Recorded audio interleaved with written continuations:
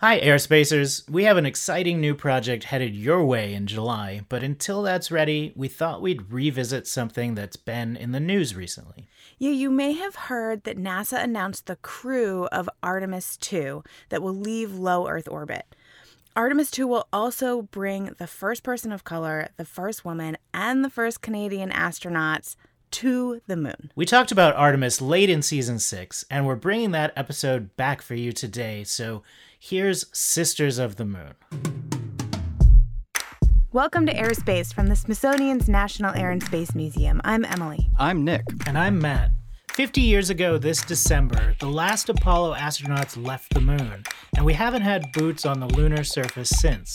Now, NASA's Artemis missions aim to follow in those footsteps by 2025, and there are tests and equipment and training and astronauts all gearing up right now to make it happen. But Artemis isn't just about going back. Artemis is about science, and its science goals are built on what we learned from Apollo and the robotic missions that have been to the moon in the intervening years.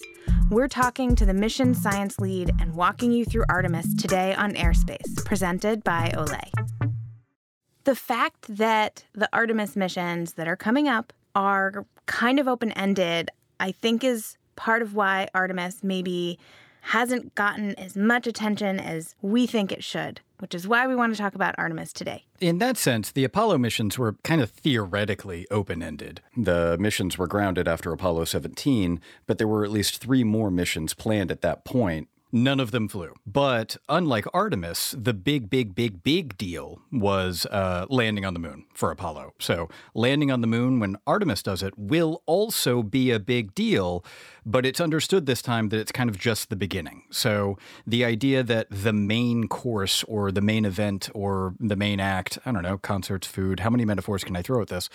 The main thing this time is going to be what goes on the surface of the moon in the medium and long term, and what we discover there, not just putting people there. Although I don't want to understate how exciting it will be to actually have people walking around on the moon in HD. Right, because the real accomplishment of Artemis, at least the way that it's been sort of planned out so far, is meant to be the sort of sustainability aspect of it, that it is going to be a long-term human presence on the moon, which, you can't really make a lot of hype out of, we're going to stay there a long time. But you're right, it's going to be really exciting each and every time we land people on the moon, and especially the first time or the only time that a lot of people in our generation and younger are going to have experienced that. If you've spent any time paying attention to the space program, going to space is hard. It's even harder to put people in space. Artemis may seem like a bit of a slow burn. We're not putting astronauts on the moon until 2025 because there's a lot of technological advancements that need to happen first. And we're talking like soup to nuts. We're not using a Saturn V, right? We have a whole new rocket that's capable of launching people and a whole new space capsule that astronauts are going to be delivered to the moon in, and then all kinds of new technologies to deploy on the moon, including landers, rovers, a base camp, among many, many other things. There's been a huge amount of technological development going on with Artemis, which not only shows you how we've really advanced our technology in exploring space, but we've also really advanced our science. And so there's this really cool combination of technology development and scientific advancement that's really making Artemis like way more than 50 years advanced than Apollo. I mean, in some ways, you kind of have to start the process over, right? We don't make Saturn V rockets anymore. We had to not reinvent the rocket, but build another huge rocket for carrying humans to the moon. And so now we have this Space Launch System, which is the giant sort of orangey red rocket with solid rocket boosters attached to the sides that is going to be able to lift these humans up to the moon in a newly designed capsule. So when you actually look at the Orion capsule, if you know what an Apollo capsule looks like, you're going to be like, oh, those are genetically related in some way. They're not identical, but you can tell that they are related to one another and they've been designed to do a lot of the same things. What's really different, and I already mentioned there's been big technological advancements, but Matt, you mentioned sustainability, and what we mean by sustainability in this context is that the things that get landed on the lunar surface are going to stay there and get used over and over. And therefore sustainable because it's not landing all over different parts of the moon, and that stuff is just throwaway, single use. All this stuff gets linked up together, and so that it can continue to be used so that, let's say Artemis 12 gets to the moon in 2040 something, there's going to be a habitat linking up to another habitat, linking up to another habitat, kind of like the International Space Station, but on the surface of the moon. There's also the kind of less brass tacks, less stated idea that all of this technology has to do with sustainability overall. Certainly, one of the big things that you learn about space travel broadly is how difficult it is to keep human beings alive in an inhospitable environment. And that has come back to us in lots of different ways, from life support to water recycling to thermal protection. So all sorts of ways that hopefully our planet never becomes quite as extreme as the lunar surface, but there's a lot of technology going into it up on the moon with Artemis, and there will be a lot of discoveries, innovations, methods that come back to us here. And it's also just a good way of remembering how dang expensive it is to keep people alive where it's not nice outside. Right. And then, there's a whole other side of this, which is that NASA also sees the Artemis program and the lunar surface, all of these operations and new tech, as sort of a testing ground for the types of habitats and vehicles and other infrastructure that they would need to bring to Mars, that other inhospitable environment where we want to set humans down at some point to either do science or maybe even do more than science, to build another sustainable human presence on an even further away world. So we really wanted to talk to scientists who are involved in the Artemis mission and helping to define what those scientific goals are and how to carry out scientific experiments. And a lot of scientists are working on many different parts of Artemis, and we don't have enough time to talk to all of them. So we decided to talk to the person in charge. I'm Dr. Sarah Noble. I am the Artemis science lead. So I'm in charge of putting together the Artemis science teams and making sure that science is infused in every possible way into the Artemis program. So in 1961, when President Kennedy first committed the nation to go to the moon, and then in 1962, when he said, "We choose to go to the moon," in a more memorable speech, there wasn't a big community of lunar scientists. Now, after 6 Apollo missions brought back about 800 pounds of moon rocks, and landers and orbiters and observations have given us much, much, much, much more information about our closest celestial neighbor, there is a huge community all over the world of people who study the moon like they're lunatics for it.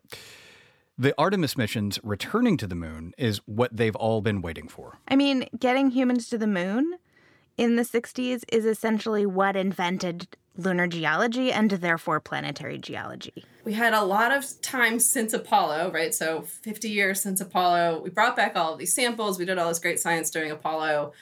We're still studying those samples today, so we're still learning new things from those samples. And in the meantime, we sent all of these orbital missions to the moon, right? So Lunar Reconnaissance Orbiter and GRAIL and LADEE and a number of other missions so that we could sort of get a big global picture of the moon, which we didn't have during Apollo. We pretty much focused very much on the places where we were landing. But now with all this new data, we have this sort of global understanding of the moon, and it's really changed the way we think about the moon. And all the places we went in Apollo were all sort of in the same part of the moon. So with Artemis, we're going to the South Pole, which is very far away from all the places we landed during Apollo. And so now we have an opportunity to go to somewhere new. And with our sort of global understanding of the moon, we have better understanding of what questions we want to ask and what kinds of things we want to pick up in order to address those questions. I mentioned that one of the big differences is that sort of everything that Artemis lands on the moon is going to be used again. Kind of imagine it like a space station on the moon where everything just kind of keeps getting linked up to one another. This is possible because rather than landing in all different kinds of places with every mission, they're really focused on the South Pole. The South Pole is actually special in a number of other ways, too. It is a different environment when we think about Apollo. We think about like the sun bright overhead and whatever, and that's not going to be the case when we go to the South Pole. The sun is very, very low on the horizon. In fact, it's so low that the craters near the South Pole never see the sun. The sun just like glints over the top of them. It never gets down into the bottom. And so they're very, very cold. It's like some of the coldest temperatures we've measured anywhere in the solar system. It's like colder than Pluto. It's really cold. And so what happens is things that are bouncing around the moon, molecules bouncing around the moon, get trapped into these cold places, and it can't get back out again because it's just too cold. And so stuff accumulates there. And one of the things we think accumulates there is water. But it's not the only thing. There's plenty of other random molecules and weird organic things and who knows what that get trapped into these polar cold traps. And so we're really excited to sort of understand what is there from a scientific perspective. It will help us understand how the moon formed. Where did that water come from? Was it from like volcanoes from the early moon? Is it from interactions with the solar wind? Is it stuff that comets and asteroids have brought to the moon? There's all sorts of ideas about where that water may have come from. And so we're really excited to go and sort of explore that and sort of understand how water moves around the solar system, how water evolves over time. We've done episodes on this show in the past where we've talked about how the astronaut corps has become increasingly diverse over the years, going from an all-male, all-military test pilot astronaut corps to a corps that involved more scientists, but also, started to move away from that white male astronaut persona to where, we've done episodes about Sally Ride, for example, and other women who have flown on the shuttle program and on the International Space Station. And, there's also increasingly more people of color in the astronaut corps. Mae Jemison is a wonderful example. She's one of my favorite astronauts. I think she's one of everybody's favorite astronauts, an artist as well. So it's no surprise, I think, that Artemis, or that NASA through Artemis, is trying to continue that trend. We've only landed white men on the moon in the past, and this first Artemis mission intends to start changing that. And NASA has said, anyway, that they want to land the first woman and the first person of color on the moon as part of the Artemis program. So when we talk about Artemis wanting to really change how we see astronauts and planetary explorers, the latest class of astronauts that were selected specifically to participate in the Artemis program is really reflecting that. I mean, if you're talking about binary gender, we have a 50-50 split between men and women. Over half of the astronaut corps, or at least half the astronaut corps, identify as people of color. And then we've started to see a shift in folks' background and expertise. We don't necessarily have a dominant military presence. There's 6 astronauts that have no military experience. Of course, we still have test pilots. Flying things is still a really important part of being an astronaut. But we're also seeing medical doctors, people with deep scientific training, other kinds of engineers. I mean, you're starting to see that this diversity of expertise is really important for a sustained presence on the lunar surface, because we're not talking about a quick trip home. We need to have resources on the surface of the moon. And if we're using this as a test bed for longer trips to, say, Mars, we really need to have a diversity of expertise. And the Artemis Corps is really starting to reflect NASA's goal and, frankly, the global goal, if you will, of really creating diversity in all aspects of the teams that we build to create the best outcomes and to create the best deliverables. And so that's one of the really exciting things to me about what's going on with the Artemis mission, and sort of continuing to reflect the global population in the people that are going to the moon.